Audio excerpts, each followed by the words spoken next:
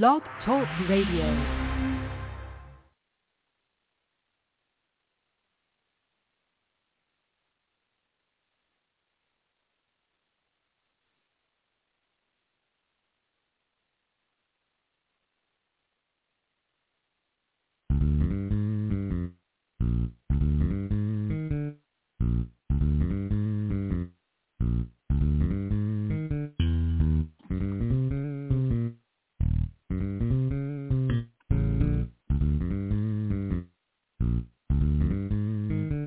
It's DEW Time with Pastor Steph.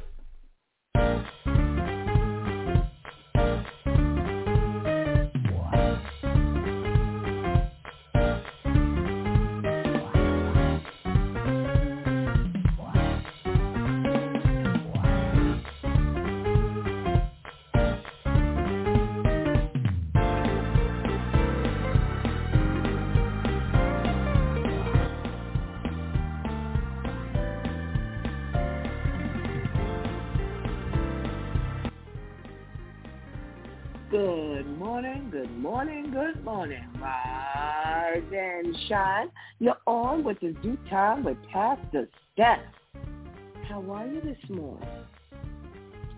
That's what I like to hear. That's what I like to hear. For this is the day the Lord has made. Let us rejoice and be glad in it. So, where were you last week? Last week we started off on Tuesday. Let's talk about a Tuesday church folk day. And how about Papa taking daughter to church so that they could pray over her? Yes. You know how we do when things are going wrong with our children. We take them to church so that the, parishioners and all of the clergy can pray over our children. Well, right in the middle of the prayer, she jumps up and attacks him. Yes, by the time the cops got there, he was all scratched up and stuff. And that really took us down a nice conversational road with, do we mandate our children to go to church?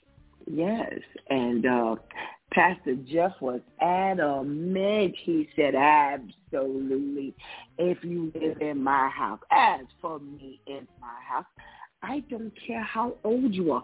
As a matter of fact, he said, even if you pay half the mortgage, I might consider it leaving you home. But other than that, you might as well pack up and be up in the church house. Yes. And then our Pastor Kale brought up the fact that, when you're a kid and, you go to church and, they making you go to church, but yet mama, won't go to church. It looks like a whole lot of hypocritical stuff is going on. And that took us down another road. And, although, it's hypocritical in a sense, we do have to admit that, as children, we don't know what's best for our life. And, thank God somebody forced us. Thank God somebody took us even when somebody else wasn't going. Our parents wasn't going, because look at where we are now. And if that thought process prevailed, that, it's hypocritical, so nobody goes because I'm not ready to go, then where would we be? So, despite all of the conversation and all of the thought, we do understand that, yes, children don't know what's best for them, and they can't make those decisions for themselves. Yeah. Okay. Well, Wednesday rolled around, and we had our girlfriend Viv bringing us the socially conscious segments, and she hit us heavy.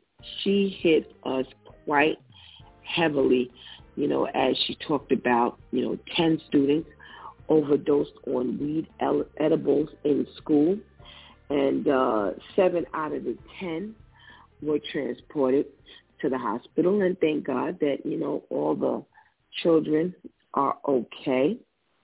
And subsequent to that, in the school, they broke into the nurse's office to take the Benadryl.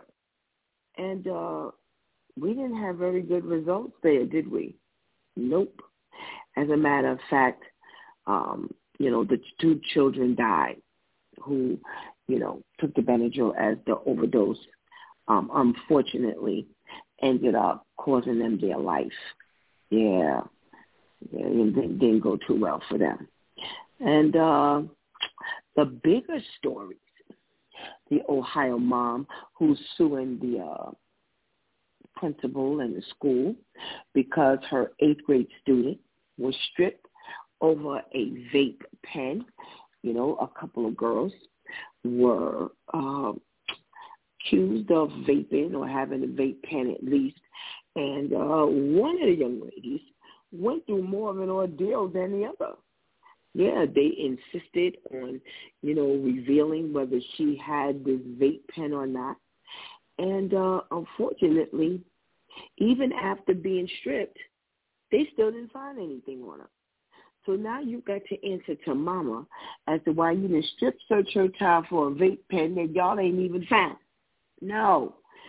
So, that was one of our, conversations as to how, even in authority, despite the fact that, these are urgent issues, we can't go around stripping children. No, we can't do anything like that. We have to make sure that, we do our due diligence and alert the authorities, alert mom, let mom come in and do what she needs to do. But by all means, we cannot take that type of matter into our own hands. Oh, and don't forget the big story of Wednesday about the mom who offered up her liver for her son getting a job in the construction industry. And all things went a little chaotic, a little more chaotic than what she thought. And lo and behold, mom is now facing a $2,000+ fine because you just can't do things like that. Yes, the individual who she was even giving up her liver for didn't even know she was doing it. Nah, that was his son behind all of this. So, for the sake of her son, she was willing to step out and do all of this, but I don't think she quite thought it was going to go down the way it did. So, I'm sorry.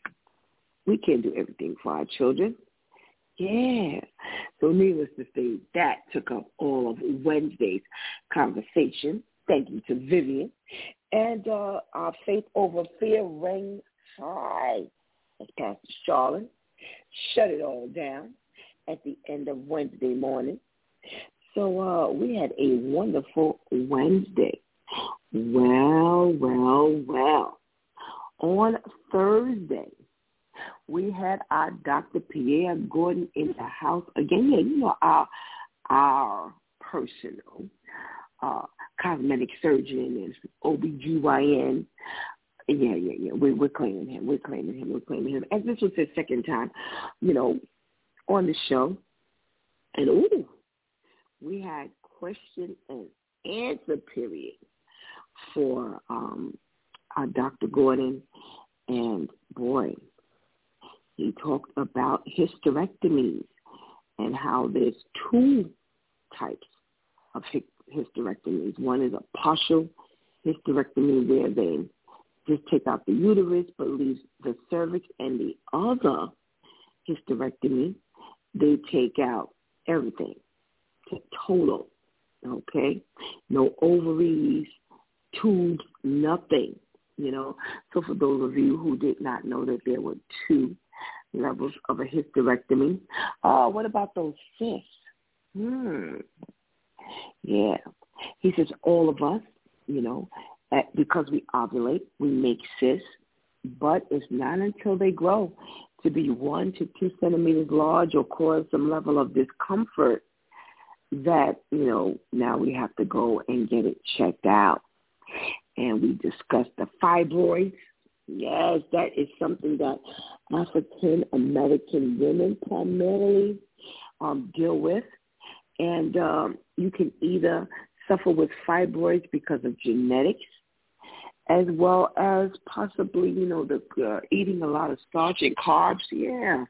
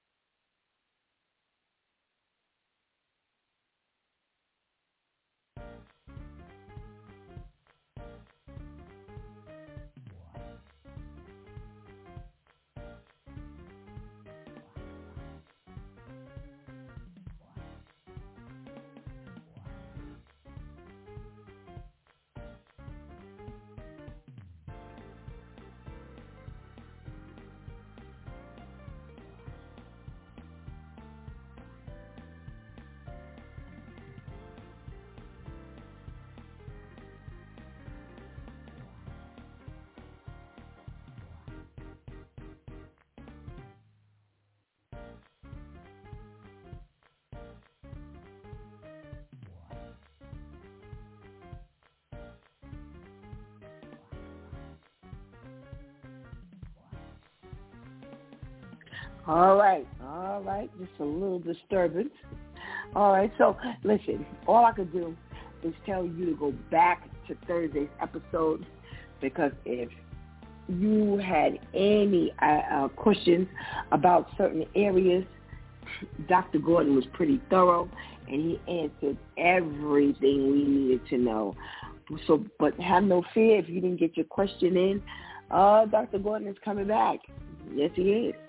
All right. I told you he's going to be our resident cosmetic surgery and OBGYN. You know how they had Dr. Oz and, yes. We have our own. Okay. Yes. It's the time with Pastor Steph. We stepping up our game. All right. All right. So Friday, Freestyle Friday rolls around, and we talked about quite a bit of things on Friday, and we landed on what do we allow our children to do. Now, that was a male conversation, and my advice is to go back and listen. Yeah, it was a really good conversation. Sometimes with the men we have those really good conversations. Yeah, one of the days. At least that's the way I felt. We had a really good conversation. All right, so that's how we spent our week. And last night, the Word Prayer Project was in effect. I invited you to come on in the room, and we prayed for blessings. As we go into the year 2023. It's a calendar year, and it's a fresh start. If we want to look at it, from a year to year type of thing, and giving thanks that God has kept us safely through, all of that, hullabaloo and all the things that we've gone through in the year of 2022. We went through in 2022. We're giving God thanks. We're giving God thanks for coming into 2023. And, what are we setting our sights on? I'm going to ask God to bless our 2023 in a special way. All righty? So that's how we started off the week. And it was good. The prayer again, we started off the year with some phenomenal prayer requests. And, we're underway. We're underway into our brand new week. So this morning, we are shaking the Monday morning blues. And you know how we do. Today is Relationship Day, so we got a nice relationship conversation, to be had. And go get that healthy breakfast. And after you go get that healthy breakfast, make sure you tell somebody that It's Due Time with Pastor Steph is on. And make sure you go nowhere, because we'll be right back. I'm Talia. As the mother of 2 young children, there is nothing closer to my heart than the health of our babies. That's why I'm asking you to help put an end to premature birth. Each year, more than 15 million babies are born too soon, and more than 1 million will die. Visit facebook.com/World Prematurity Day to find out how you can make a difference in your community and around the world.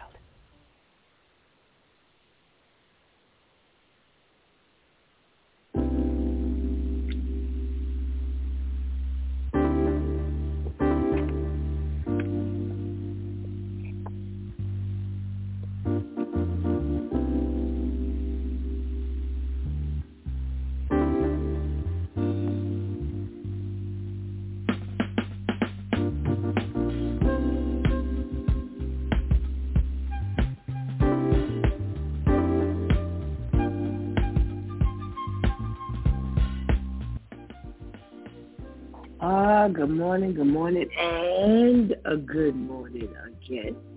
Welcome back to It's Due Time with Pastor Steph. And we are shaking the Monday morning blues. Yes. I don't know what side of the bed you woke up, as they say. But today is Monday, and everybody's, up going to work, going to school, whatever you're doing. And we ain't got no time to be bluesy. Yes, so, if things, weren't quite what you wanted it to be when you got up today, that's all right. We're going to put that on the back burner. We're going to take some time to, give you some thought-provoking conversations. We're going to take some time to make you laugh. We're going to do all those kind of things. Okay, so don't worry about it. Don't worry about it. Well, I got to tell you, I came across a health topic this morning that I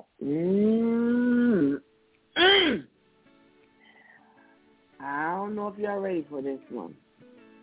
Well, I have a couple of things this morning, but I'm going to hit you with the first thing first. The doctor says that there are 5 body parts that we aren't washing enough. Ooh, wait. Let me tell you something. Normally, I always look at the first 2. Can I tell you something? I didn't look at anything this morning. All right? So, and this is, so this is a doctor who is a female doctor. And she's on our side of the fence. All right? So Dr. Cordell, went and said, I got to give y'all a piece of information. She said one of the things we do not wash enough is our belly button. Wow. Now, let's talk here, people. We all have to admit that there is at least one time in our life when we put our finger there and it was like, oh, we put it to our nose. We all have done it. I don't care if you did it when you were 10. You never forgot that experience. But then I want to ask you after that, how many times have you washed your belly button? Is that a normal place for you to wash? All right, now. So you don't want to be, smelling. No. Come on. Let's do that. Let's do that thing. All right, the next thing, she says, we don't clean behind our ears enough, including the earlobe. Now, how many people actually wash your earlobe? All right? So she says, if you want to ensure you have clean ears, touch your fingertip to your earlobe If it smells, it's time to wash. All right? All right. She also listed we don't wash our fingernails enough. Now, I'm going to tell you something. One thing I always look at is if a man has some dirty fingernails. Because women tend to, wash out their fingernails a little more, especially when we cook because, seasoning and things like that get underneath our fingernails. And, for ladies who are always getting their nails done, things like that. But man, first of all, I don't want to see a man with long fingernails. Something wrong. And you couldn't cook for me if you got no long fingernails. I'm sorry. And then when I look and your fingernails are dirty, you got dirt underneath your fingernails. No. We can't do that. We can't do that. All right, so she says make sure you wash those fingernails. What about those legs? Man, what do you mean you don't wash that enough? And this is a doctor, so she knows from talking to her people. How do you not wash your legs? Oh, that doesn't even make sense. Then have you really washed if you didn't wash your legs? I don't know. That's just some Stephanie logic. And she says that one of the other areas between your toes. Now, that's another area. How are your feet clean if you don't clean in between the toes? Well, here's what she says. She says that if you thoroughly wash between your toes, you can help prevent infection. Yeah. So can you imagine? Thoroughly washing in between your toes means that you can prevent infection. Okay. Wait a minute. I got something here. I just got something. I just was sent. There was a social media debate. Most people said you don't have to wash your legs because soap and water runs down there anyway. But is that nasty or what? Come on, people. We're not doing that, are we? Just because the soap hits our legs means that we don't have to wash it? Man, if that's the case, we are in trouble. Well, thank you for that piece of information. All righty. Well, something else that I came across, and I thought that you might be interested because it has something to do with our health. They say there are 8 fast food chains that use pure ground beef for their burgers. Now, this is one time. Again, I didn't look at the list. Well, okay, so let me tell you the truth. You know I didn't look at the list? Because I found these lists at like 5:20 this morning and I went back to sleep. Okay, so I didn't get a chance to survey the list because I was just a little too tired. But, you ready? I hope your restaurant is on here. McDonald's, as my mother would say, McDonald's. They do have ground beef. So their patties are not fillers and additives and preservatives. No. They actually have 100% ground beef. Okay? Five Guys. Now, I've seen it, but I've never eaten at this chain. But they say, they don't have freezer burgers. They have 100% fresh beef with no fillers or preservatives, okay? So they say Five Guys is even committed to sourcing fresh, 100% pure beef from farms that are as close as possible to the restaurants. All right, so that's a nice thing. Excuse me. Here's where I'm glad. Burger King. Hey, Burger King. Yeah, I need me a flame burnt patty and our Whoppers, our cheeseburgers. Yeah, they are 100% beef. Again, with no fillers, no preservatives, no additives, and as they said, no nonsense. All righty? All right. Well, this is one that is not here in New York. In-N-Out. Yeah, In-N-Out. Those are good burgers, as they have a slogan. And they say they only use 100% USDA ground chuck for their patties. And that's the only thing they've ever used since they were founded back in the late 1940s. All right, now I'm getting ready to hit number 5. And if your burger restaurant ain't on this list, I don't know what to tell you. Wendy's. Yes. Every once in a while I'll eat one of those square burgers.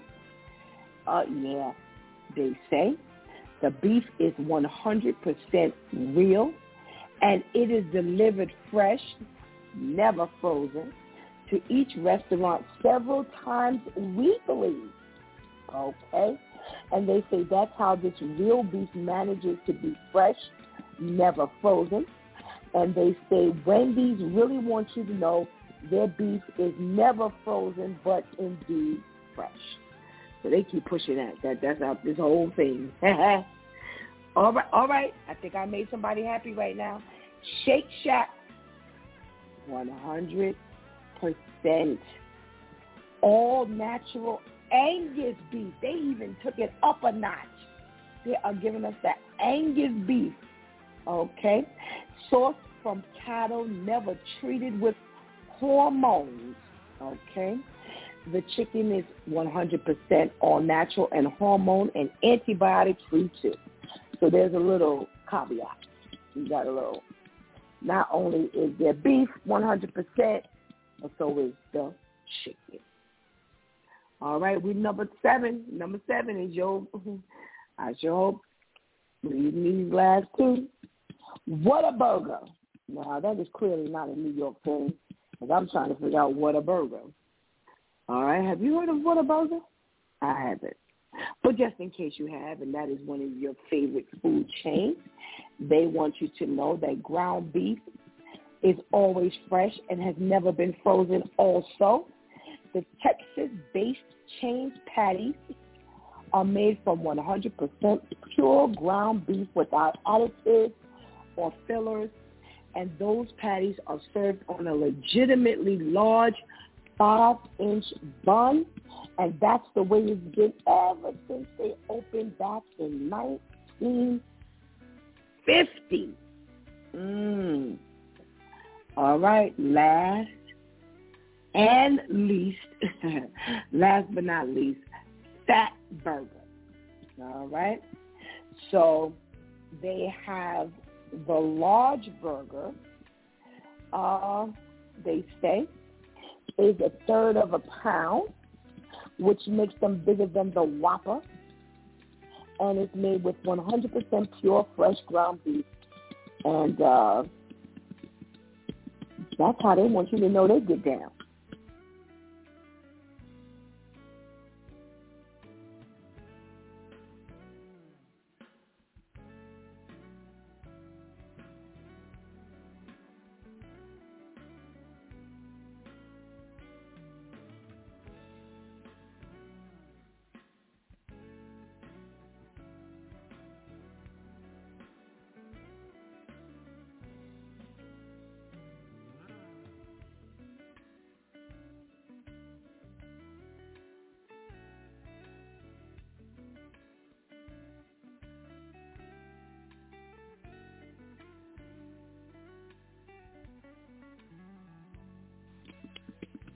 All right.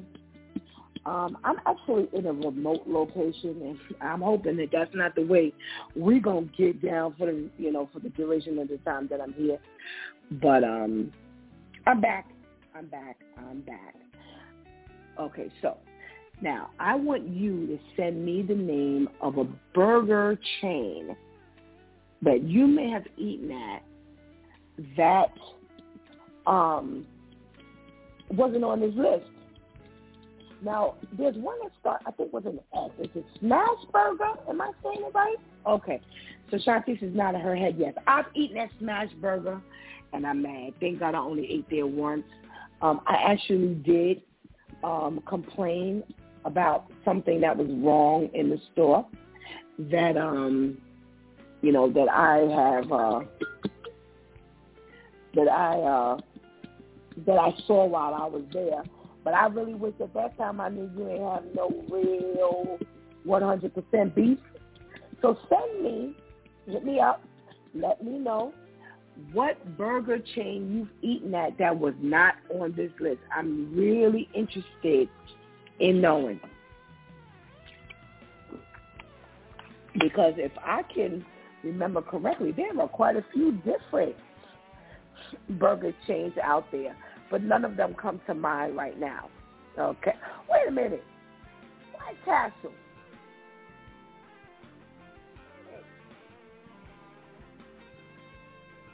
Thank you to Auntie Pam publicly. You know what's funny? I had my eyes closed, and I was like, wait a minute, White Castle. And then when I opened my eyes, Auntie Pam had up there, White Castle.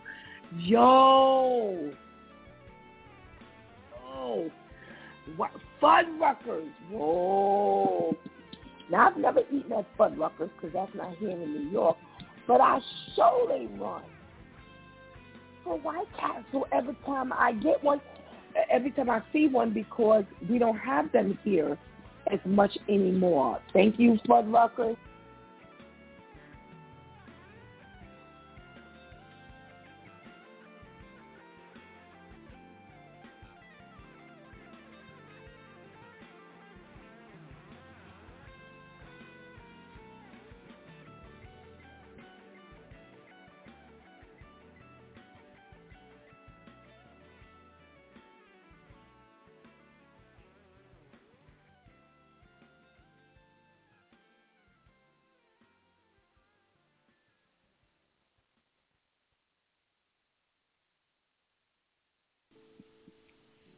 I'm back. Yeah. All right. Yeah, so unfortunately, you don't know these things until you're in the middle of a show. Yeah. So come on. There's got to be more. There's got to be more food chains, that have, less than 100% beef. All right? So if you think of one, let me know. I'll shout it out. Right in the middle of us talking about something romantic, I'm going to say, White Castle. Okay. All righty. Oh, wait a minute. Hold on. Friendlies. Wow. Friendlies. No. Guess what, y'all? Not only Friendlies, not only Fuddruckers, not only White Castle. What about Red Robin? What about that? Okay, now, are we including restaurants that serve burgers, or are we saying the burger chains? Now, I want to know, are they including those? Because if they are, Fuddruckers, as well as, what do you call that thing? White Castle definitely need to be on the list. Somebody just sent me Chili's. Ooh, I sure hope. So that means that when we go into these restaurants, we're going to, somebody said Applebee's and TGIF. We're going to have to start going Arby's. Oh, man. We're going to have to start going into these restaurants and asking, hey, well, we already know that the first 8 have. And White Castle's doesn't. So what they making it out of? Fillers and additives and preservatives? Oh, man, that's how we doing, our people. Well, thank you for all of your submissions.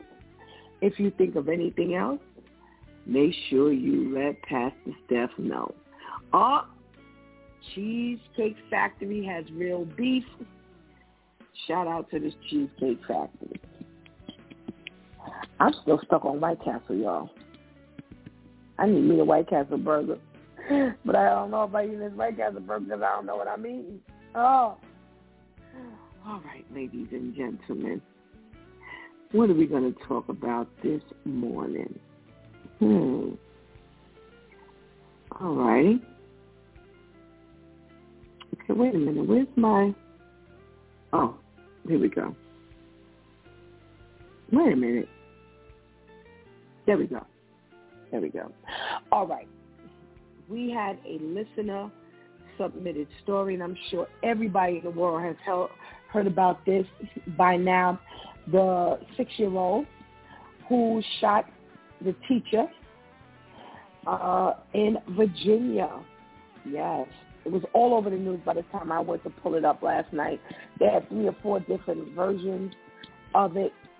And they say that this 6-year-old boy seriously injured his teacher at Rich Neck Elementary School in Virginia when he opened fire in the classroom.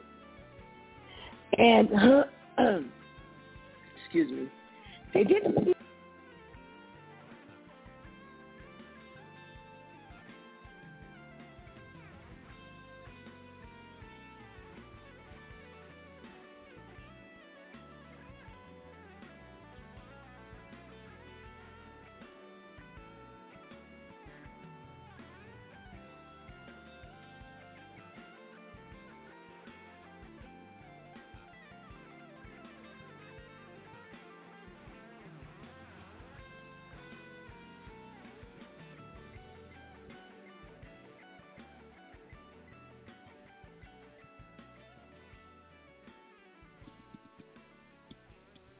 I'm back. All right. So they're saying that they didn't give a lot of information about the teacher, but then they found out that this Abigail Werner is the one who was actually shot. Are you?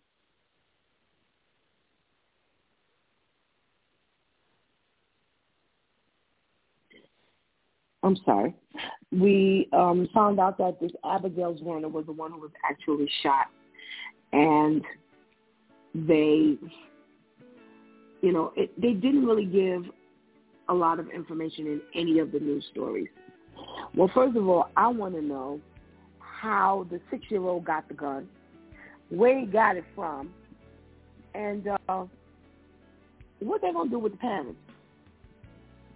Now, I'm going to switch to a news story about this 6-year-old shooting. And, see, they say this unidentified person. So even at this news report, this person, they didn't know who she was. But they said that this little 6-year-old obtained a handgun that was used in the incident, which we know. And they went racing to the scene, and they don't really have a whole lot more information on it. But the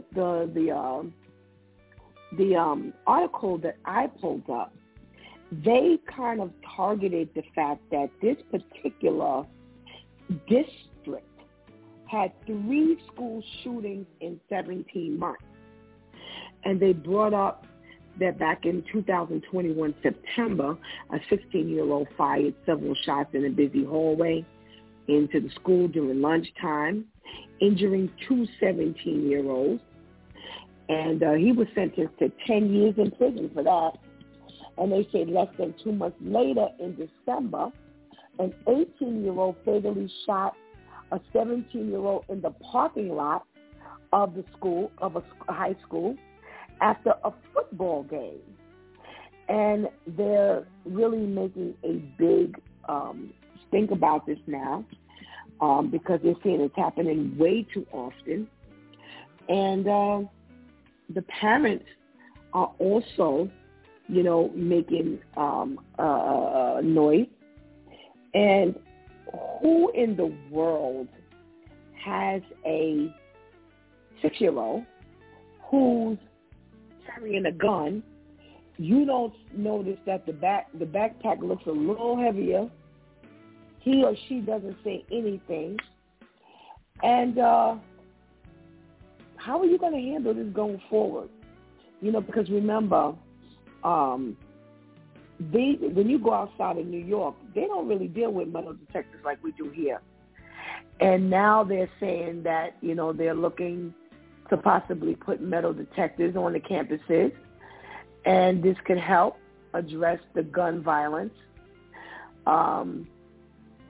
But they are like in an uproar now, which you should be. If this seems to be a trend that's going on, yeah, you're going to have to do something. Either we're going to have to monitor these kids a little more or something. But surely the first step in all of this is making sure that the child has no gun, has no access to your guns in your house. Really? Really? This was really, to me, this was preventable. This one was definitely preventable. We've dealt with these school shootings before, but it's always from, a teenager.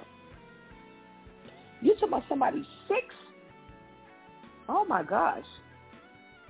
And then again, we talked about this before, the weight of the gun. How are these kids even holding these guns? You didn't manage to put it in your book bag, and you didn't took it out, and thank God the teacher is okay, and thank God that no child was shot, So again, there's so much to give God thanks for. All right? So we're going to pray for, the school systems, and that they implement whatever it is they need to implement to help our children get past, all of this craziness of the negligence of their parents. All right? Oh, well, we have another story. And I would like to say, teachers going wild.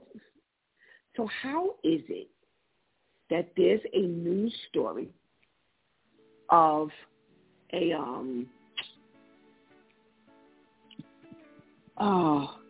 let me see. I'm losing my place here. Okay, hold on. No. All right. I lost my place. You'll have to bear with me a little bit. All right. So we have this New Jersey art teacher who overdosed in front of the children, in front of the students. Now, how we get this done? Again, what is happening in the school? So they say this Frank Thompson, 57, was charged Thursday with several different things. And they said that he was found unconscious and unresponsive on a classroom floor during school. And they say that he was discovered and observed in distress by the students and was being treated by the nurse when the authorities arrived. And they say that a school resource officer observed signs of a drug overdose and administered Narcan, which, that's the opioid to bring them back when they, suffer from an overdose. And they said that they found fentanyl and other various items of drug paraphernalia in the closet in the classroom. So you so out of control that you got to use drugs during school hours. So they say, they can't comment, while the investigation is going on. They're saying that they're on top of this matter. And they're going to pay more close attention to the fact that this was done during school hours. And he's being charged with possession of a controlled, dangerous substance, possession of drug paraphernalia, and endangering the welfare of children, in connection with this particular occurrence. Now, how are we going to school using drugs, and this is what happens in front of the children? Because, again, we're not thinking that anything can happen to us. We're invincible. And unfortunately, we're learning the hard way. And now the children are seeing the results of your usage. Man, I'm telling you, it's getting worse, and it's getting worse, and it's getting worse. Even in our schools, we can't even send our children to school, and they just give them a natural, normal school day. What is that? What is that? All right, well, here we got another story about a Philadelphia cop who's being sued because he can't keep his pants on in the office. Now, they're saying that he's being sued for sexual discrimination and creating a hostile work environment for taking off his pants repeatedly in front of other officers. Now, here's the thing that I'm finding interesting, that it's not just the women who are complaining, the men are complaining as well. Yeah. So they say that he would come into the room, remove his pants, standing directly behind or beside an officer. He was also accused of just standing in the open office of the 26th district in his boxer shorts. And why do you think this is okay? Why do you think this is okay? What else are they saying he was in there doing? They're saying that when they would ask him not to do it, it wouldn't even bother him. They say they took a video and they got him pulling his pants up over his underwear at one time, and then another time they have him actually in the refrigerator. Ooh, in the refrigerator with his pants down. They say that at one point he had, I guess, a wedgie. Yeah. So he pulled the wedgie out, removed the wedgie, while he was standing there in his Fruit of the Looms, that they have now started to call him Mr. Fruit of the Loom. And he's being charged for indecent exposure, creating a hostile work environment, sexual harassment, and he's being charged and made to pay $150,000 in relief. That, again, both male and females have complained about his conduct, and he claims in his defense, I never meant to create a hostile environment. There was no malicious intent. Well, is that acceptable? Really, y'all? Is that acceptable? If someone asks, first of all, someone should have to ask you to put your pants on. I don't want to hear later that you didn't mean no harm. There was no malicious intent.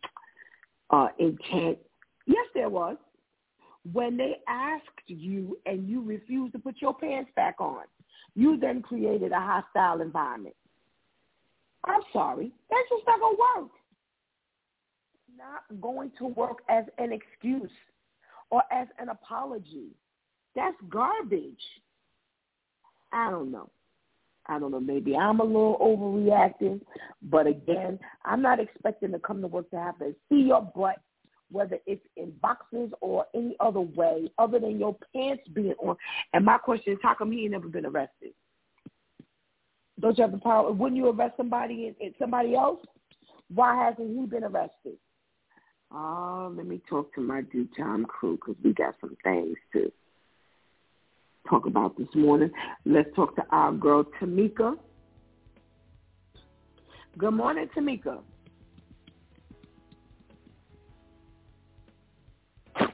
Monday morning. Good morning to you. It has been a long time since I've sung that. Absolutely. So thank you for giving us our jingle this morning. Well, let me just say to the due time crew this morning and to our listeners that I am in a remote location, and I don't know if I'll drop off again, but listen, you know what to do. As long as you hear a little music going, you know we're still connected. And the due time crew, you just keep talking until I get back if we should be disturbed again. All right? Thank you very much. All right. Lady Tamika, we got several stories this morning. And, we've got this 6-year-old who shot a teacher. They're saying that this is becoming a norm, and that's what they're concerned with, that, that this will grow and grow and grow, and then it'll be completely out of control.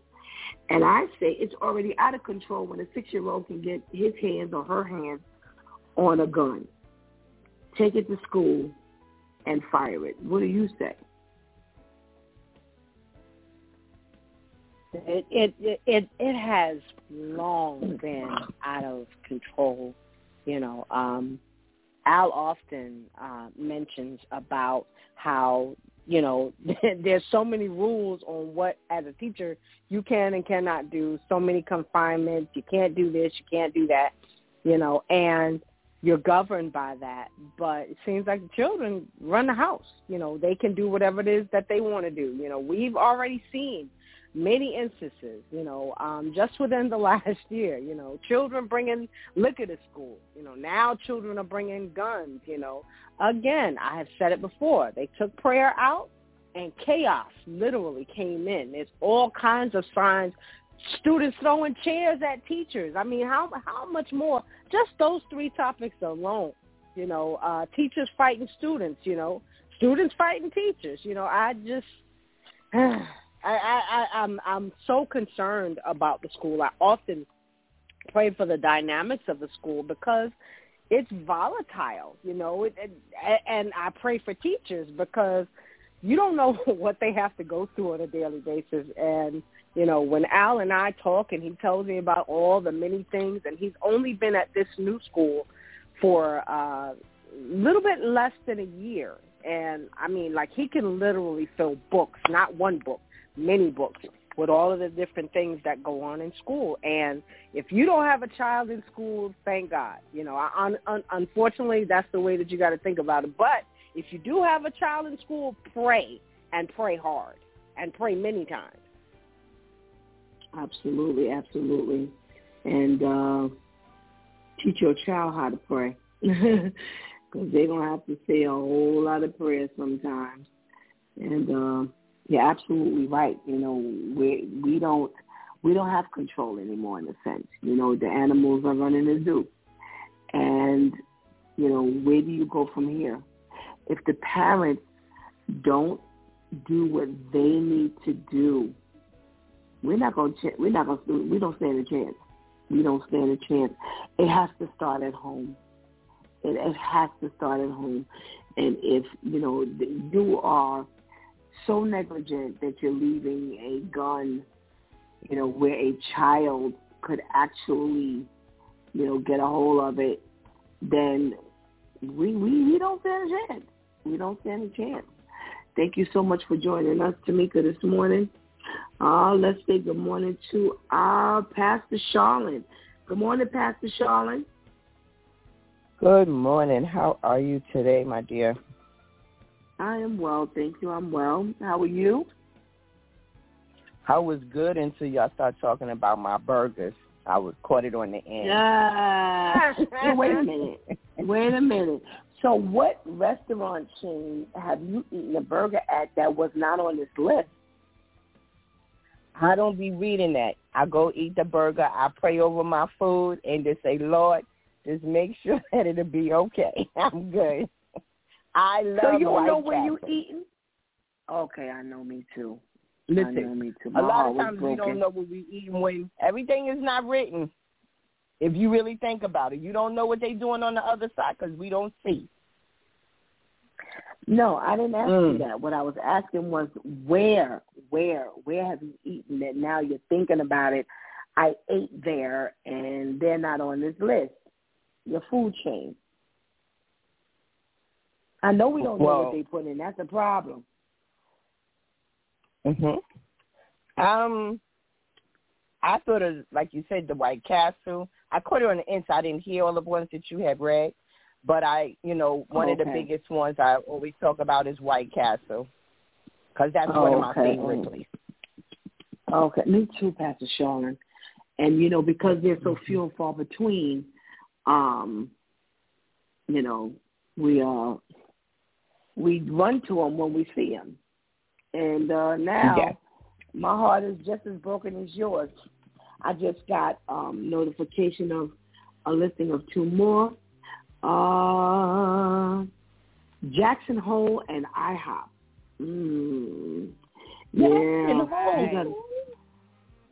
Jackson Hole was not on that list. Listen to Charlotte in the background. Oh God! Oh my goodness gracious! Oh, you said that was hilarious. That was hilarious. Yes, those are not on the list. But when we go into these restaurants, we're going to have to start asking. What's funny, Pastor Charlene? The question that I will definitely ask is it a patty or is it a real burger? And because I don't want no patty. I ain't going to no restaurant or whatever to eat a patty. I can go to McDonald's to eat a patty. So, amazingly, I haven't asked, is it 100% beef? Oh, goodness gracious. All right, Pastor Charlene. We have this 6-year-old that's eating. Listen to me. I'm getting it all mixed up now. Who took the gun to school and shot the teacher. And, now they're trying to think of ways to protect their children, and metal detectors is one of the things that they brought up as a preventive measure. Well, that's only a partial preventive measure. That's not a full preventive measure. It starts at home, doesn't it? Or shouldn't it? Absolutely, because somebody had to teach you how to hold the gun. And like you said, with the metal detector, that's only if you're coming in the building. You also stated that somebody got shot outside. So what about at the football game, the basketball game, outside? Because everything is not inside the building. And, then on the way to school, in front of the school, I thought of that. And I also thought of the kids don't even want to carry books, but y'all want to carry a gun? Good point. Good because point, Pastor Sean. A gun is heavy for a 6-year-old, and like you said, it got to be pulling him backwards, and then it depends on what kind. But when it goes into the family, what kind of family is this? Like a lot of people, I know that with my granddaughter, I went with my daughter sometime to the PTA. I think that's what they still call it. And when you look around and you see the parents, first of all, every parent is not there. So is it a concern that this parent is working or, because who's working and who's not working, right? And then you look at of how the children are, how they're dressed, how their manners are, of, actually of what you're seeing. So the concern is, are the teachers alert? Is the principal alert? Are you making yourself, available to see? Because kids talk, and that's number one. Children talk. So that little 6-year-old said something to somebody, one of his little friends, before he decided to bring the gun. Some kind of conversation, because a lot of times you think of a conversation, and people say, oh, you remember that time when they said such and such, and now all the dots are being, around, and you'll be able to, okay, put that line with that one. Remember he said this to you. Oh, yeah, remember, but it's too late. So somebody taught him from home. Yeah, this is there's a lot to be investigated. My thing is, was that child returned back to that home? There's a child now. Is it a family? Is it in the foster care system? Because that wouldn't be a child that would go back home. You brought that gun to school, that, you could have made a mistake and shot yourself. How many times did we hear about that last year? That children getting the gun in their possession, and then, they killed themselves, or the gun went off and they killed a sibling, or one had to kill the cousin, and so they wouldn't be going back to that home. Thank you so much for joining us this morning, Pastor Charlene. Let's say good morning to Pastor KL. Good morning, Pastor KL. Good morning, Pastor Steph. How are you today? I am well, thank you. How are you over there? Oh, man, I'm super great. Peachy. You what? You peachy? Super great. Oh, my goodness. Super great and peachy. Oh, okay. All right. I can accept that. So, Pastor Kale, what do you think about this story? Not only about the 6-year-old bringing the guns to school, but now they are, really concerned about, all of the activity in a short amount of time. Yeah, I mean, first of all, my first question was, how did you have access at 6 years old of a gun? Because at some point, if you got it from home, they didn't lock it up, or they didn't think about a 6-year-old. So the fact that you had access of it, is already, to me, a broken home situation. And then to bring it to school, you know what I mean? What did the teacher say to you that made you that mad? What, you're going to do your homework today? I mean, at 6 years old, what?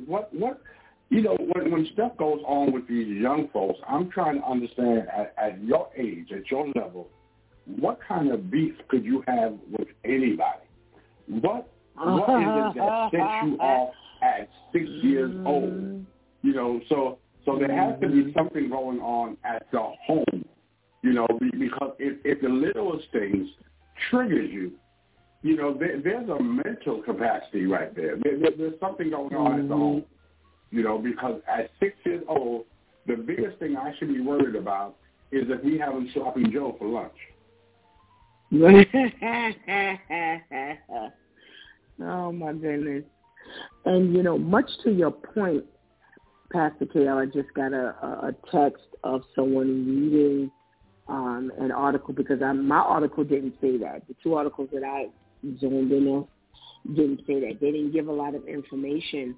And one of the points that our listener is picking up is the terminology, that there was an altercation with the teacher. So it goes back to what you were just saying. What is actually happening here that we have to worry about you having an altercation with somebody at 6, and you decide to handle it, like you said, with a gun, or handle it, or on this level. So yeah, this is why I say, and I agree, that this child could not possibly go back to this home. You couldn't have turned this child back over to, you didn't arrest them. But where did the child go after all of this? So, yeah, we have a big problem. You know, they don't know at the time of this article whether the child was in custody with the child an attorney, whatever the situation is, but the child is somewhere. And my biggest concern is that they don't go back to that house. Take them somewhere to another family member or something like that, because you also don't want to put them in a home with in the foster care system. You don't want to do that to the child either. But like you said, there's something, like you all have said, something is going on upstairs that needs to really be evaluated. It just can't be something that we walk off from. So, all right. So, we got Tamika. We got time for one more story. Tamika, you can either talk about the teacher who overdosed in the presence of the children, or you can talk about the cop who couldn't keep his pants on. Which one you want to talk about?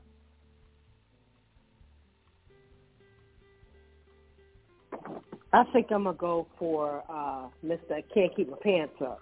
You know, Mr. Ants in the Pants, or whatever the case may be, whatever your issue is, you know, I just don't get it. You know, even if you are one of those people that, you know, kind of nudist-like, you know, if people are telling you that they're uncomfortable, first of all, it's not a setting that you do outdoors. Just common sense tells you that you shouldn't. You know, you're doing it in front of the females, you're doing it in front of the men, and everybody's telling you stop. You know, oh, yeah, y'all find it funny. You know, and then maybe in some instances somebody might have laughed. But, you know, a lot of times that laugh is discomfort. You know, you sitting there with your hand over your face, you know, and he's thinking that it's cute. You know, I just don't get it where we decide that it doesn't matter what you think, and it doesn't matter, you know, I'm just going to do whatever it is that I want to do. This is the second workplace situation where we have talked about recently where you have made other people feel uncomfortable, and there's no reprimand. Obviously, you didn't get enough of a reprimand for you to understand. This is not funny. Stop playing. Don't do it again. You know, so obviously he did it once and, you know, or, you know, gentleman or whomever, you know, said, cut that out, you know, and it was kind of a slap on the wrist. So obviously he didn't get enough of a reprimand, and he felt like it was still okay, you know, and, you know, it took this point to get to that degree. It shouldn't have. That first time that you did it in the workplace, you know, you sat down on the coffee table with your pants down, that should have been it. You know, unfortunately, you know, some people have to take it, you know, you have to get, you know, reprimanded or get the axe soon so that they understand I'm not playing with you. Yeah, this is a bit much here. This is a bit much. All right, Pastor Charlene, which one are you talking about? Is it going to be the teacher who overdosed in front of the children, or the man who couldn't keep his pants on? Had a little bit for both. Well, she did the cop. I'll go with the teacher. My thought with that was that it wasn't his first time of being high. And a lot of times when you go to the schools, you know, once again, it falls on the principal, because the principal should be the one that not only y'all checking the kids, but checking the teachers. So you knew that he had a drug problem, so therefore, and nobody said anything. Once again, kids talk, right? So not that it's not only his first time, but when you are able to do it in front of the classroom, would you have the kids where that they were scared, that nobody wanted to say anything? So you got to that point, and what are you teaching the children? You know, you're showing them that it's okay, or are you asking, you know, passing it out to our kids as well? You know, so a concern is that it takes, back in our day, it took the whole village to raise us, right? So nowadays that everybody is on their own, everybody want to turn their head, don't nobody want to say nothing. One, because they don't want to do the paperwork. Two, is because they don't know the backlash that's coming. So is that why? Are we scared now? So say anything, that's a big concern because of the fact that you're showing as a teacher, we send our kids to you to be taught. So you're teaching our children that drugs is okay as well, and now we have more issues with our children. That's a big concern. All righty. Thank you, Pastor Charlotte. Pastor KL, I don't know where you came in, but you've got these two stories that you can comment on, either or. What you got for us? I'm gonna go as well with the overdose. And I'm in agreement with Pastor Charlotte. This is not your first time. This has been done recreational, and you got careless and you got sloppy this time. But it's not something you were hiding, not something you were covering up. And at some point, someone should have known, and someone should have recognized, and someone should have seen something, say something. And we kind of let this go too far. Now, not only have you messed your life up, but how many children's lives have you messed up with them visually seeing this and not putting two and two together and having to be explained what happened? They used to put kids in jail as a scared straight. This is a scared straight. Don't do drugs. This is scared straight. But did we have to go this far? Was that his place, so to speak? That now we are left to explain all of this and the mental anguish or disturbance that could have caused. John didn't learn fractions. He showed up not learning fractions now. He can't concentrate to think about his work. So, we've already labeled him as a challenging learning disability child. Now he's definitely a learning disability child. So, yeah, I think that's a bad thing. Wow. Well, you all make very valid points, as to we know this ain't his first time. I'm sorry, Pastor Steph, I just wanted to say this part too. And we are the parents. Because that one of them kids came home and said the teacher is high. So why y'all didn't get together? No. Good question. Something to think about. Good question. Mm-hmm. Good question. Again, this is not his first rodeo. If he's been high in some of these kids, he's been nodding off or acting erratic or there's some behavior. And you got, 8 classes a day? So you got the art teacher acting one way, but all the other teachers are acting another way. Somebody saw something. So, point well taken. Point well taken. Thank you so much for indulging me in our news conversation. We've got a relationship topic today. And these are little things women do that men have said they secretly, quote unquote, love. And our brother Al has joined us, so we're going to give him first crack at this. One of the things that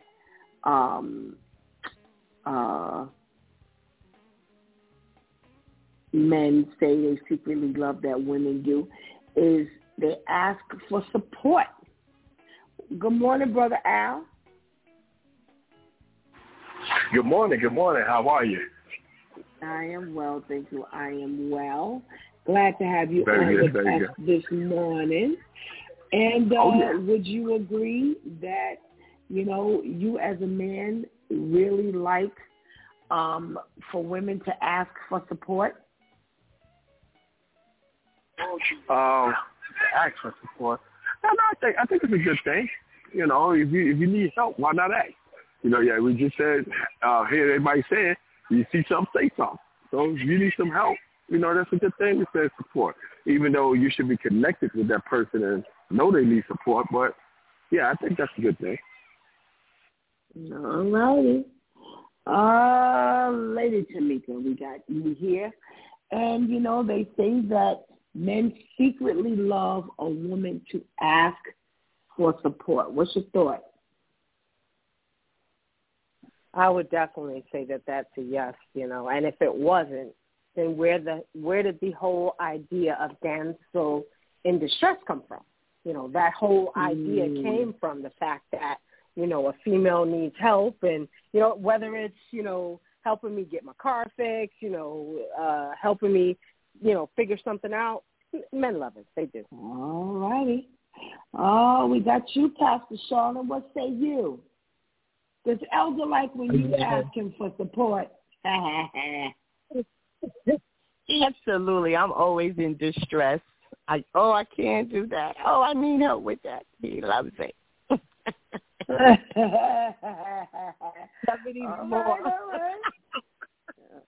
All right. I would love to see his face when you're asking for help, just to see if that's accurate or not. Oh, Pastor KL, do you secretly love when women ask for support? I don't know that I love it, because if it's money, I don't really want to give you no money. But it makes you feel. It makes you feel support. You said support. Support is support. Support is support. Listen, a lot of times the support is the money. But yeah, it makes a man feel welcomed and feel like he's wanted and he's a part of the team.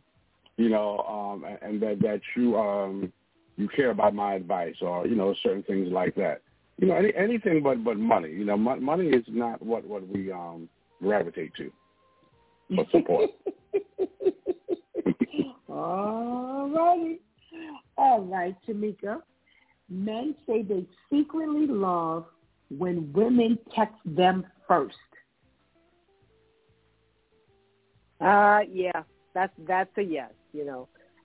And what's a beautiful thing sometimes is when that person is thinking about you, and you get that, you're just about, okay, let me text them, and then, they receive the text first.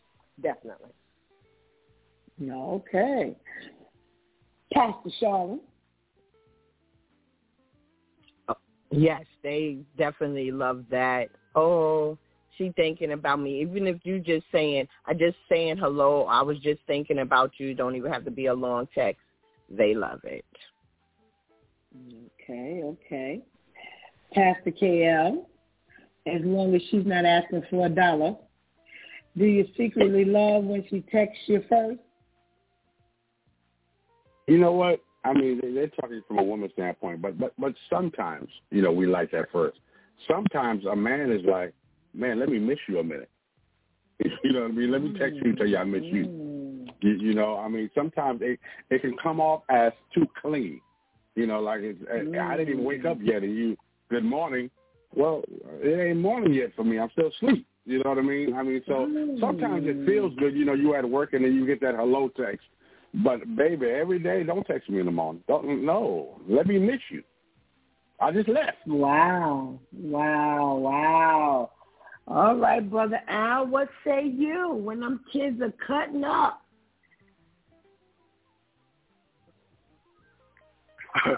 Pastor Carol's crazy. Pastor Carol's crazy and me.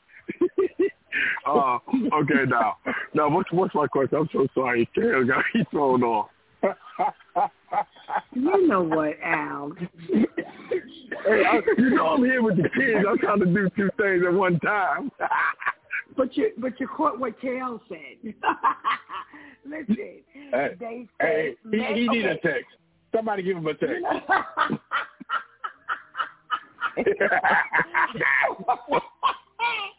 All right.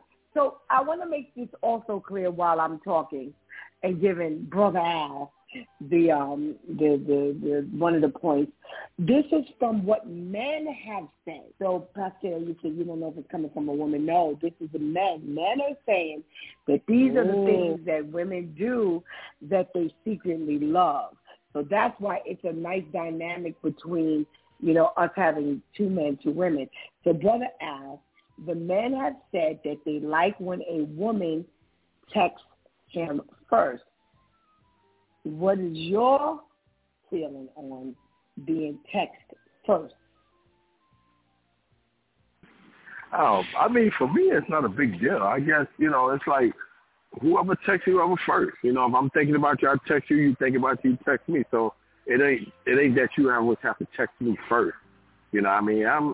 I'm open to that. So it's no big deal if you don't text me first. You know. So, you know, texting me here in a while, like you said, it can get crazy, like Pastor Kel said. You know, you texting me 7, 8 times a day while I'm trying to work and get mad when I don't answer you. But, yeah, I'm open with that. It don't matter really. That's what it is, Brother Al. Because, Pastor Steph, okay, so say you text me and say good morning. Now I'm busy. Now you mad because I didn't respond back to your good morning. But you text me at a bad time. I just left you and I said good morning. You know, I don't think you can't text me back. You can't text me back. Yeah, you know what I mean? Now you're obligated to say good morning. All day, you can't text back. It ain't morning no more. So you mean to tell me out of 8 hours you couldn't take 5, 6 to text me back? Right, exactly. That's crazy. That's too much pressure. That's the problem. Why is that pressure? Because I'm busy. I got stuff to do. You go to the bathroom. If you're a switchboard operator, go to the bathroom. Really? So I gotta use my own privacy bathroom break to now think about you while I'm in the bathroom. Now, come on now. That don't sound too romantic. No. Hold on. I had to pee, so I thought I'd give you a call. All right, Shanti said you talk to someone on your way to the bathroom. That could have been the time you used to text. The job might have a no phone policy. Al, listen, I'm a diabetic. When I got to go to the bathroom, I'm not thinking about you. That's one of the things that hit my head. Shanti says, aren't you on the broadcast? Oh, I'm sure there's a policy in somebody's rule book. There's a difference between talking and texting. If you texted me at 6 a.m. Same thing. Oh, my God. If you texted me at 6 a.m. while I'm on the broadcast, we got problems. Wait a minute. At 6 o'clock on the broadcast, we got problems. Okay, listen. My question is, why is it so challenging? And I'm hearing this from Pastor Charlene as well. I haven't heard Tamika say much, and they could be all in the melee. She said, but I didn't hear her. My question is, why is it so challenging for you to text or respond back?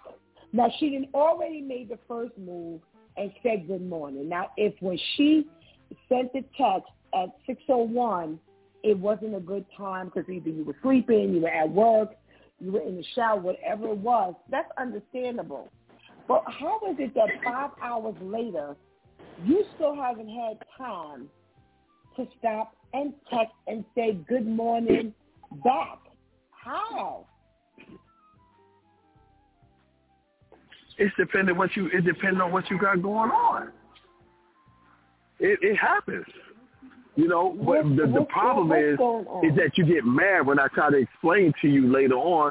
And, you know, I'm going to text you, but it may be hours later. You know, just like here at the school, you know, it's been a couple times where I wanted to get on the broadcast, but then I had 3 parent meetings. You know what I'm saying? I had one at 9, that lasted till about 10:30. Then the next one was at 10:30, you know. So it happens when you get tired up sometimes, and I can't use the phone right there. And that's fine. I'm not challenging that. But when it's 6-7 hours later, really? You ain't found a time in all that time? Can I give an example? Can I give an example? It better be a good one. No, this is a good example. I got a good friend, a real good friend, named Pastor Steph. I don't want to name no names, but named Pastor Steph.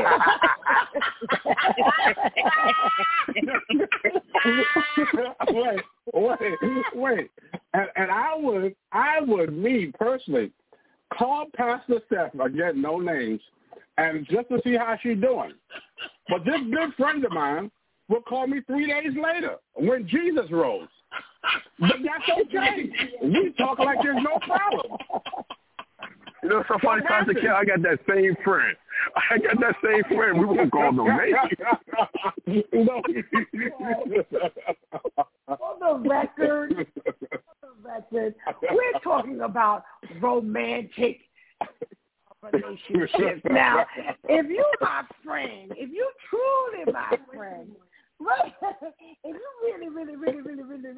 really my friend, and you know how busy we both can get, and it ain't been no 3 days, it might have been like a day and a half, but yeah, but not 2 days. Then, things might happen like that, but we're talking about romantic, which always, and I have to say, I have to agree, it does add pressure.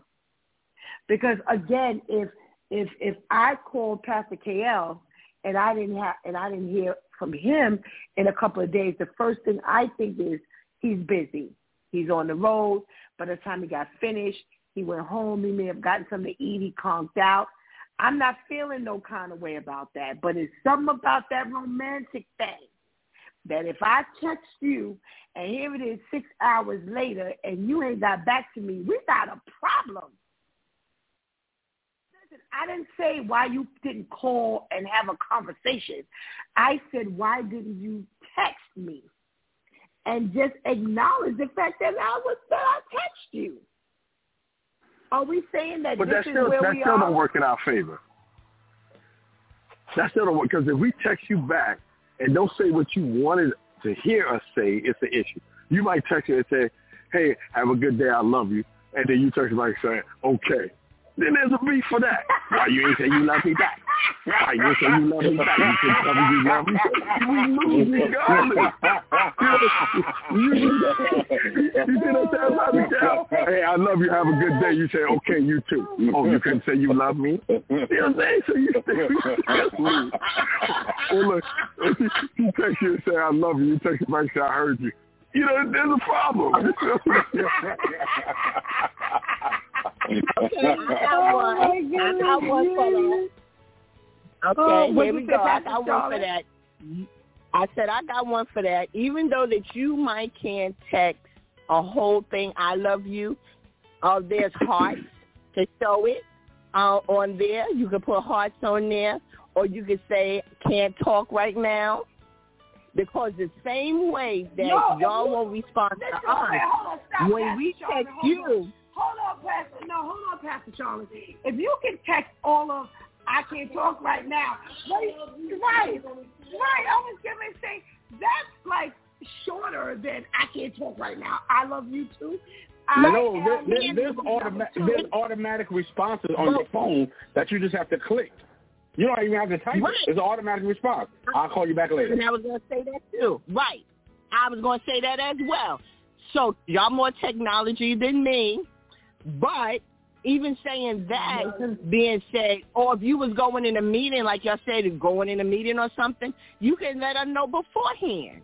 But what about when you text us and we don't respond? How about that? Right. We just say, okay, she better. That's fine. We don't go through the drama like that. That's the first time we don't get caught up like that. About an hour. Tamika's guilty. She's guilty. Oh, God. We ain't heard nothing from her and everything here. Right.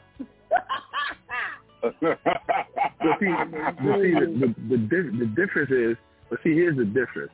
The difference is, when it comes to Pastor Charlotte, you better text her back. She going to text you about punch you in the face or something. Or you can't answer me. Maybe I'll punch you in the face when you get home and then you'll answer. So you got to be careful with Pastor Charlotte, because there can be a situation if you don't text back. If I text you, I do expect some return back. Now, I grant it. People are working. I grant that. But somewhere you got to eat. You going to have a break somewhere. You can give me 2 seconds. I just can't deal with it. It's 6 hours later. and you ain't, and nobody heard from you, and when you finally get to me, you tell me I'm busy.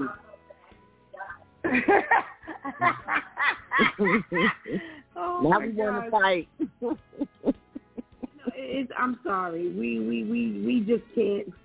6 hours later, and you still ain't responded. And when you do respond 6 hours later, all you're saying is good morning. But it's you know what? If now. this is your significant other, if this is your significant other, you and her and you have had a conversation the night before of what my day is the next day.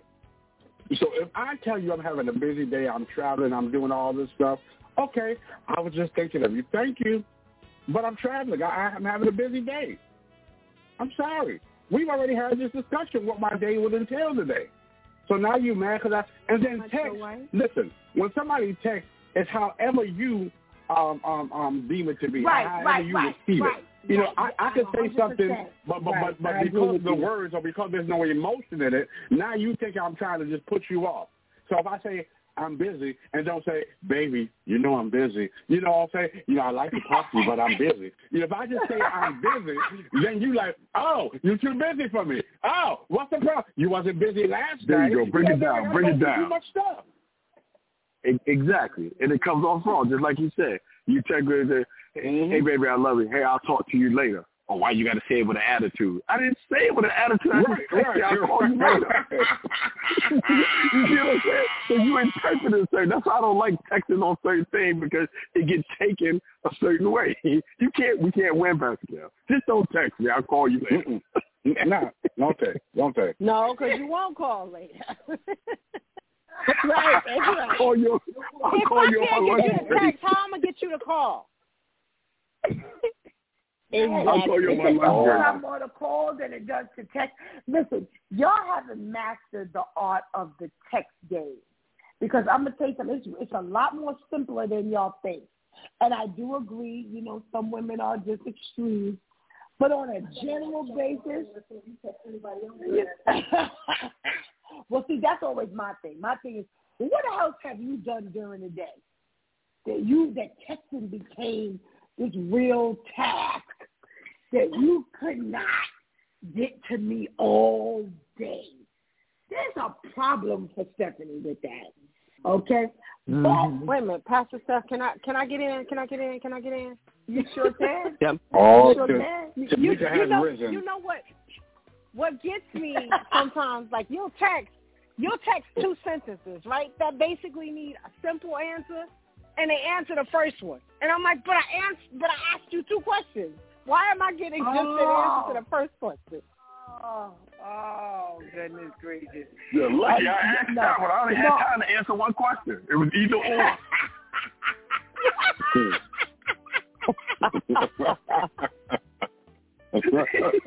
I wonder that as well. I'm like, well, you never answered the second one, and then you're going to get mad because I text you again to ask you about the second question that you never answered. I don't get that. Okay, well, watch this. If the 2 questions is, hey, baby, what you want to eat tonight? And then, hey, baby, you know we got a bill that's due. Which question do you think I'm going to answer? Am I going to pay the bill or what I want to eat tonight?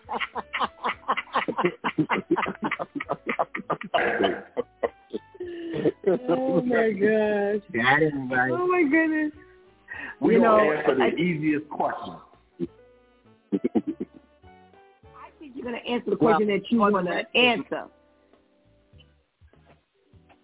Well, my thing is, see, that's what I'm talking right there.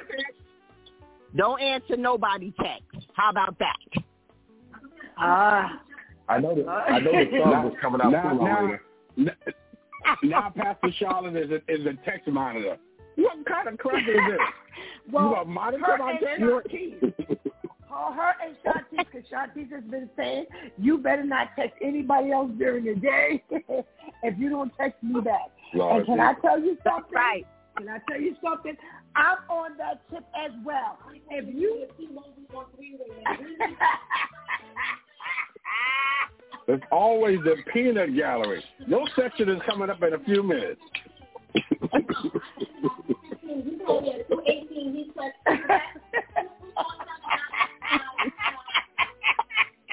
I I got a question for Shanti.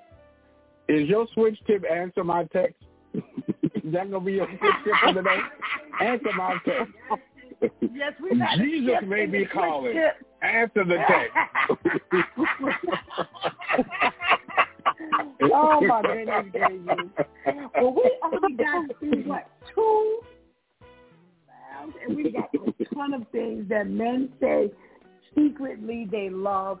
So we're coming back to this conversation. But it has been, how can you not shake the Monday morning blues with the two-turn food if you are, okay, you know what, let's do one more. All right, let's get a good one. Oh no, we can't do that one because that one is, okay, you know what? Let's do it. He says he loves when you play with his hair while he's driving. Pastor Charlotte. Me and Al is out of that one. Well, don't even act that. Y'all go ahead. Just pass us by. That was a bad one. Get another one. Go back to your former life. You two always like to talk about your former life. Go back to your former life. As a matter of fact, we need to start with Tamika because we may not have her for much longer. Tamika, playing with his hair while he's driving, is that something that you do? He ain't got no hair. Wait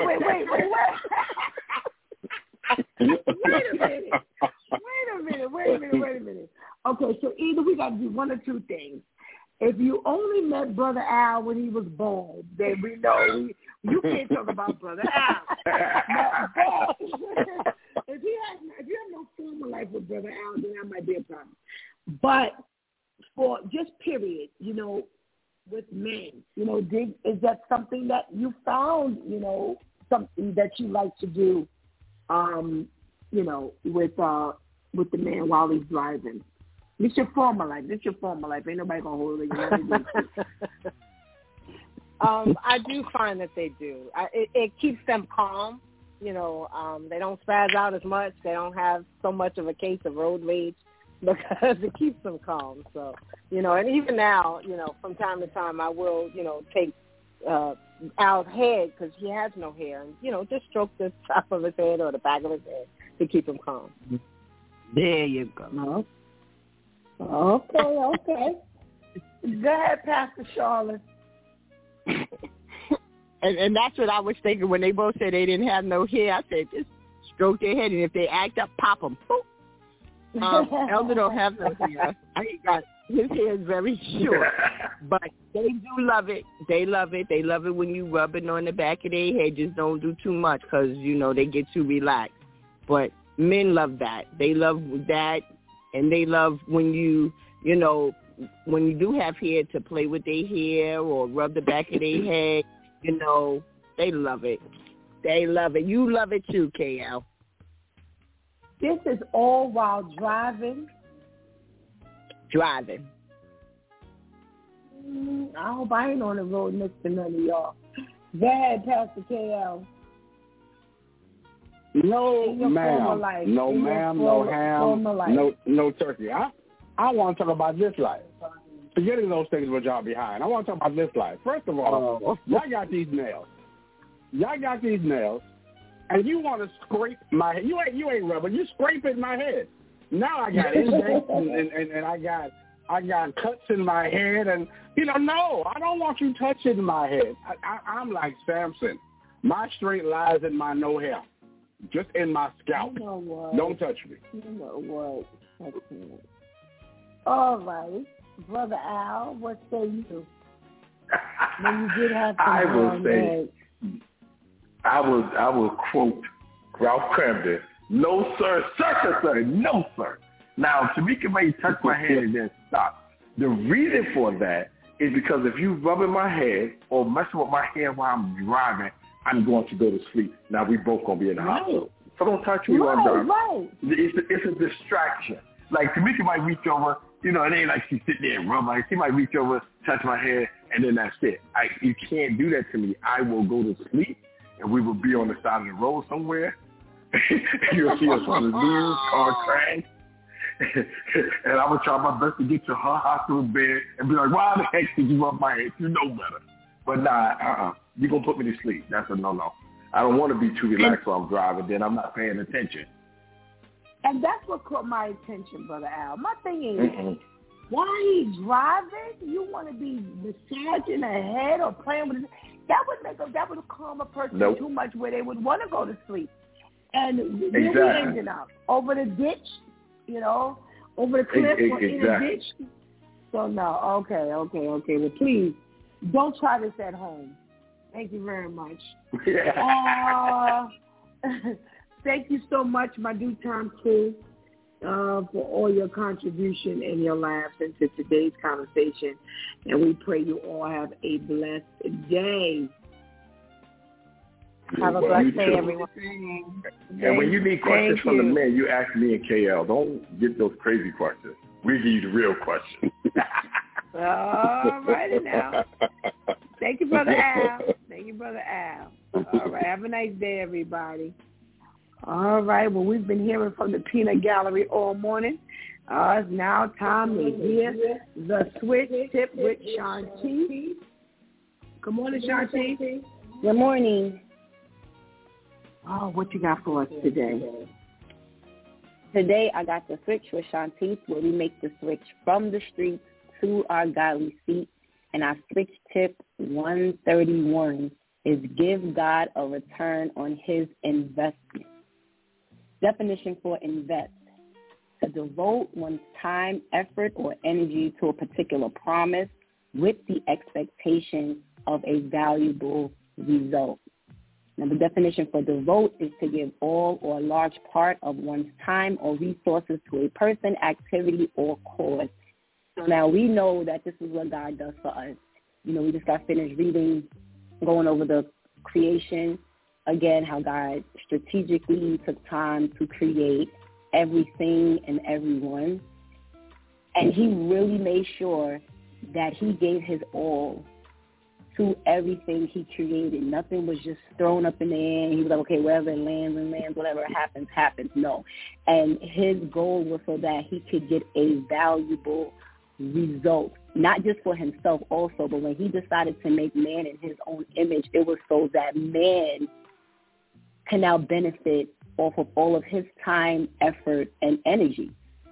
And when I read the definition, it immediately made me think about the story of Cain and Abel that you can read in Genesis 4, 1 through 10.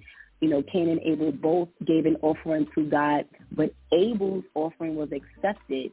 Cain's wasn't, because God saw the effort, the time, and the energy that Abel put into the offering versus Cain's lack of time, effort, and energy. It was just, okay, this is what I have.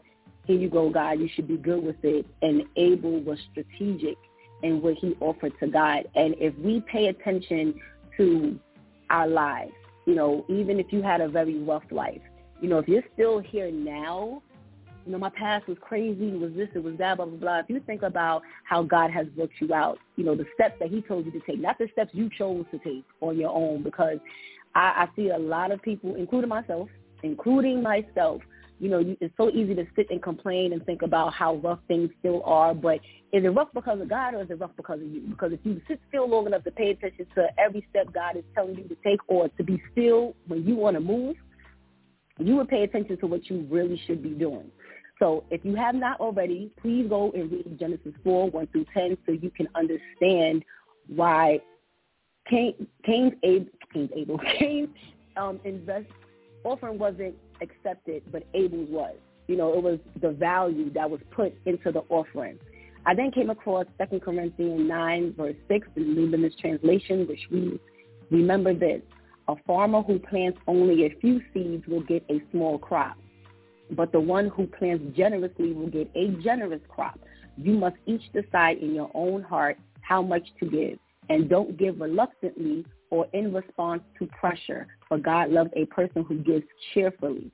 Now, the definition of reluctantly is in an unwilling and hesitant way. So I'm going to reread that sentence with the definition of reluctantly. And don't give in an unwilling and hesitant way or in response to pressure. meaning don't just give because you feel obligated. God wants to see that it's genuine. He wants to see that you have something and now you want to give it back. Not only do you want to give it back, you care about the way you give it back because you want God to read it a certain way. You want to show that effort. You want to show that time. You want to show that energy. And that's something that has really been sticking out to me a lot lately for some reason. And I really do believe it's because I went from one extreme to another extreme in my life. I went to always running the streets to now I love being home. And a lot of times taking the garbage out is a whole job for me. And my prayer lately has been, God, please don't allow me to think and hear and speak and see and move and make decisions based on laziness, because you are assessing that, meaning you are analyzing that. Okay, so when you got up and prayed, did you just get up and pray because you said I should be getting up and praying to you first, God? Or was there some real effort put into it? Did you read something before you prayed? Was there something that you wanted to make sure you mentioned in the prayer to make sure the prayer was targeted so that when I'm praying, I'm actually paying attention? Because I know I'm not the only one who a lot of times it's like I'm praying and then I'm like, well, what did I just say? Oh, okay, well, now I got to start all over. Dear Heavenly Father, Lord, I've already been praying for 6 minutes. It's like, no, you really have to give that same time, effort, and energy that God has put into you. You must make sure you give that same time and energy to him. It also made me think about the story of the talents, the parable of the talents that Jesus explained to the disciples. And that's taken from Matthew 25, verses 14 through 30. Read that in the Message version, because it really breaks it down in plain words. But Jesus explained the difference between when God gave away the talents. He said, okay, I'm giving you 2 talents, I'm giving you 5 talents, and they all made sure that they put time, effort, and energy into those talents. And how did God know? Because they multiplied the talents. So to the one he gave 2 talents to, they were able to now have 5 talents. When he gave 5 talents to, they now went back to God and said, I now have 10 talents. And the one he gave 1 talent to said, well, I was afraid that, because I know you sit back and you collect interest on it, but I didn't want anyone to steal the talent, so I just hid it. And God got so upset and said, you know what, throw him away. I don't want nothing to do with him, kill him, because now my time, my effort, and my energy is now completely useless. We do not get these talents, these skills, these abilities, just so we can sit and look in the mirror and say, now you know you did that thing, Okay, but if no one else can see, if you're not using it, if you're not exorcising it, if you're not promoting what God is doing within you, it's useless.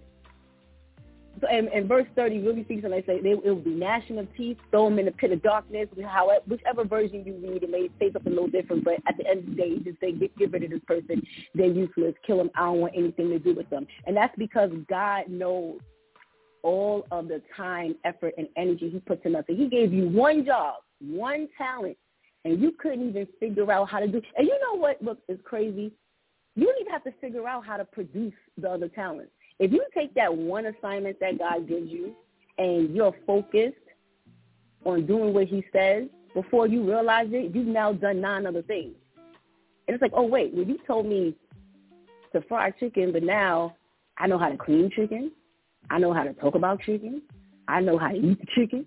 I know the best way to throw away the chicken. There's like so many different things that come out of you just focusing on that one task that God has given you. So we really have to make sure we're making the conscious decision of making a switch from being lazy and just giving God whatever, if we even decide to do that, because there's so many more of us that's just like, I ain't bothering to give God anything, then, all right, here, God, okay, I'm going to church, but are you paying attention? I'm reading the Bible, but are you reading with intention?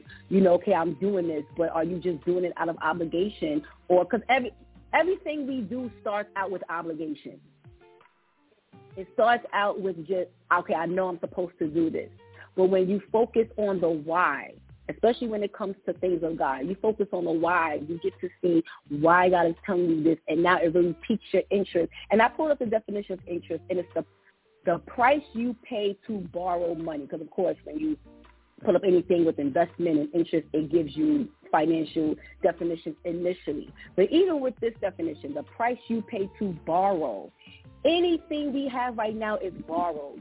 The breath, the air that we're breathing is borrowed. The time that we have is borrowed. Our talent, skills, abilities is borrowed. Our resources is borrowed. We only have these things because God has said, I am lending this to you for a certain amount of time. Now, we don't know how long we're going to have it. Only he knows that. But now, what are you going to do with this borrowed time?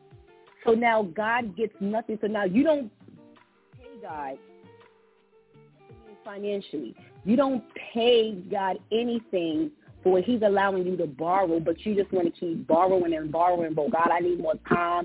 God, I need more this. I need more resources. I need more smarts. You just want to keep borrowing, but you don't want to pay anything back, which now it makes more sense why the person who only had one talent, he said, and didn't multiply, he said, get rid of them, because you just want to keep borrowing. Because if God went back and said, okay, you didn't do anything, but here's another talent, they wouldn't have rejected it. They would have taken it. And had he said, okay, I'm going to give you another one, they would have taken that. So now God would have given you 3 talents and still you didn't multiply it. So we really have to make sure we're making the switch from being that person to now being someone who gives God a return on his investment. And we have the general way of giving God a return on his investment. Anytime you open the Bible, following his commandments genuinely is giving him a return on his investment. But there's also those personalized things we can do that he addresses each of us with. That says, okay, Shantice, this is what I need you to do specifically, or Mark, this is what I need you to do specifically. So if we focus on giving God a return on his investment, just like one of the verses says in his word, he will bless us. He will open up the windows of heaven and bless us with so many things that we will not have room to store it. So we have to make sure we're giving God a return on his investment and stop thinking lazy and just giving him anything any old kind of way. Thank you, Pastor Steph. Thank you, Shanti. Thank you for that switch tip. Giving God a return on his investment. Let's get that benediction. Romans 15:13. May the God of hope fill you with all joy and peace in believing, so that by the power of the Holy Spirit you may abound in hope. Amen. Amen, amen, and amen.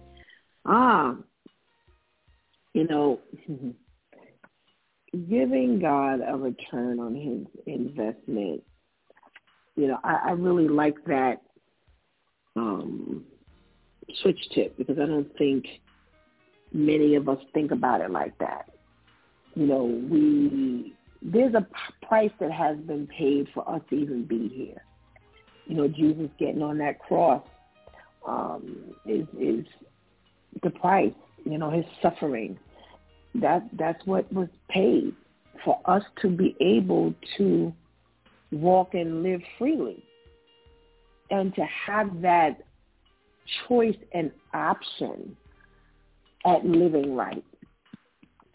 And I think, that's one of the biggest issues that I have, is that people walk around and they feel like they don't have to give God anything. They don't owe anything to the Lord. But we do. We owe everything to God. We can't do anything without the Lord. Just like Shanti said, just the very air we breathe is loaned to us so that we can serve the Lord. And for some reason, people have this feeling like the life that they have is their own. And that's the way the enemy would want you to believe, that we have say over our life. You do. God didn't make a robot. He didn't make any of us robots. However, when you think about the goodness of the Lord and all that he has done for you, we owe him everything. We owe him everything. He says, I'm a jealous God. You put things before me as though I don't exist. You come running and begging to me. When you need something, you come and ask when you need something. I'm here to answer your questions, to get you out of those situations, to fix your loved one and make them well and all of this kind of stuff, I'm good for. But when there's just a basic mention of what you do for me or what you should do or how you, deal with me one-to-one, or if there is a one-to-one with me, then everything kind of shifts. But I think if we look at things in a realistic manner, it just would be no us.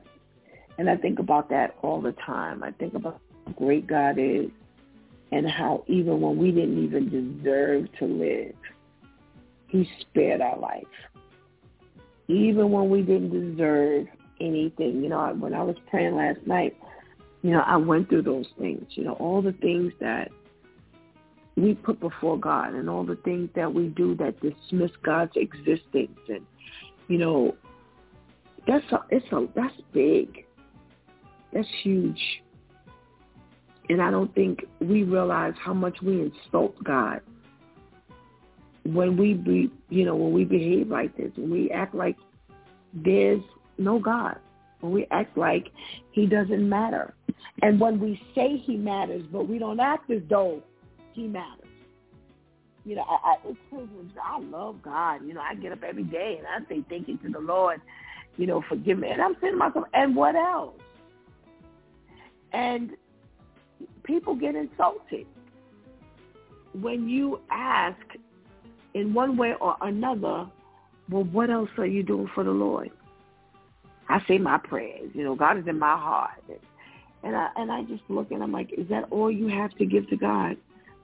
When you think about all that God does for you, what are you going to do that show it? It literally shows God, you know what, God?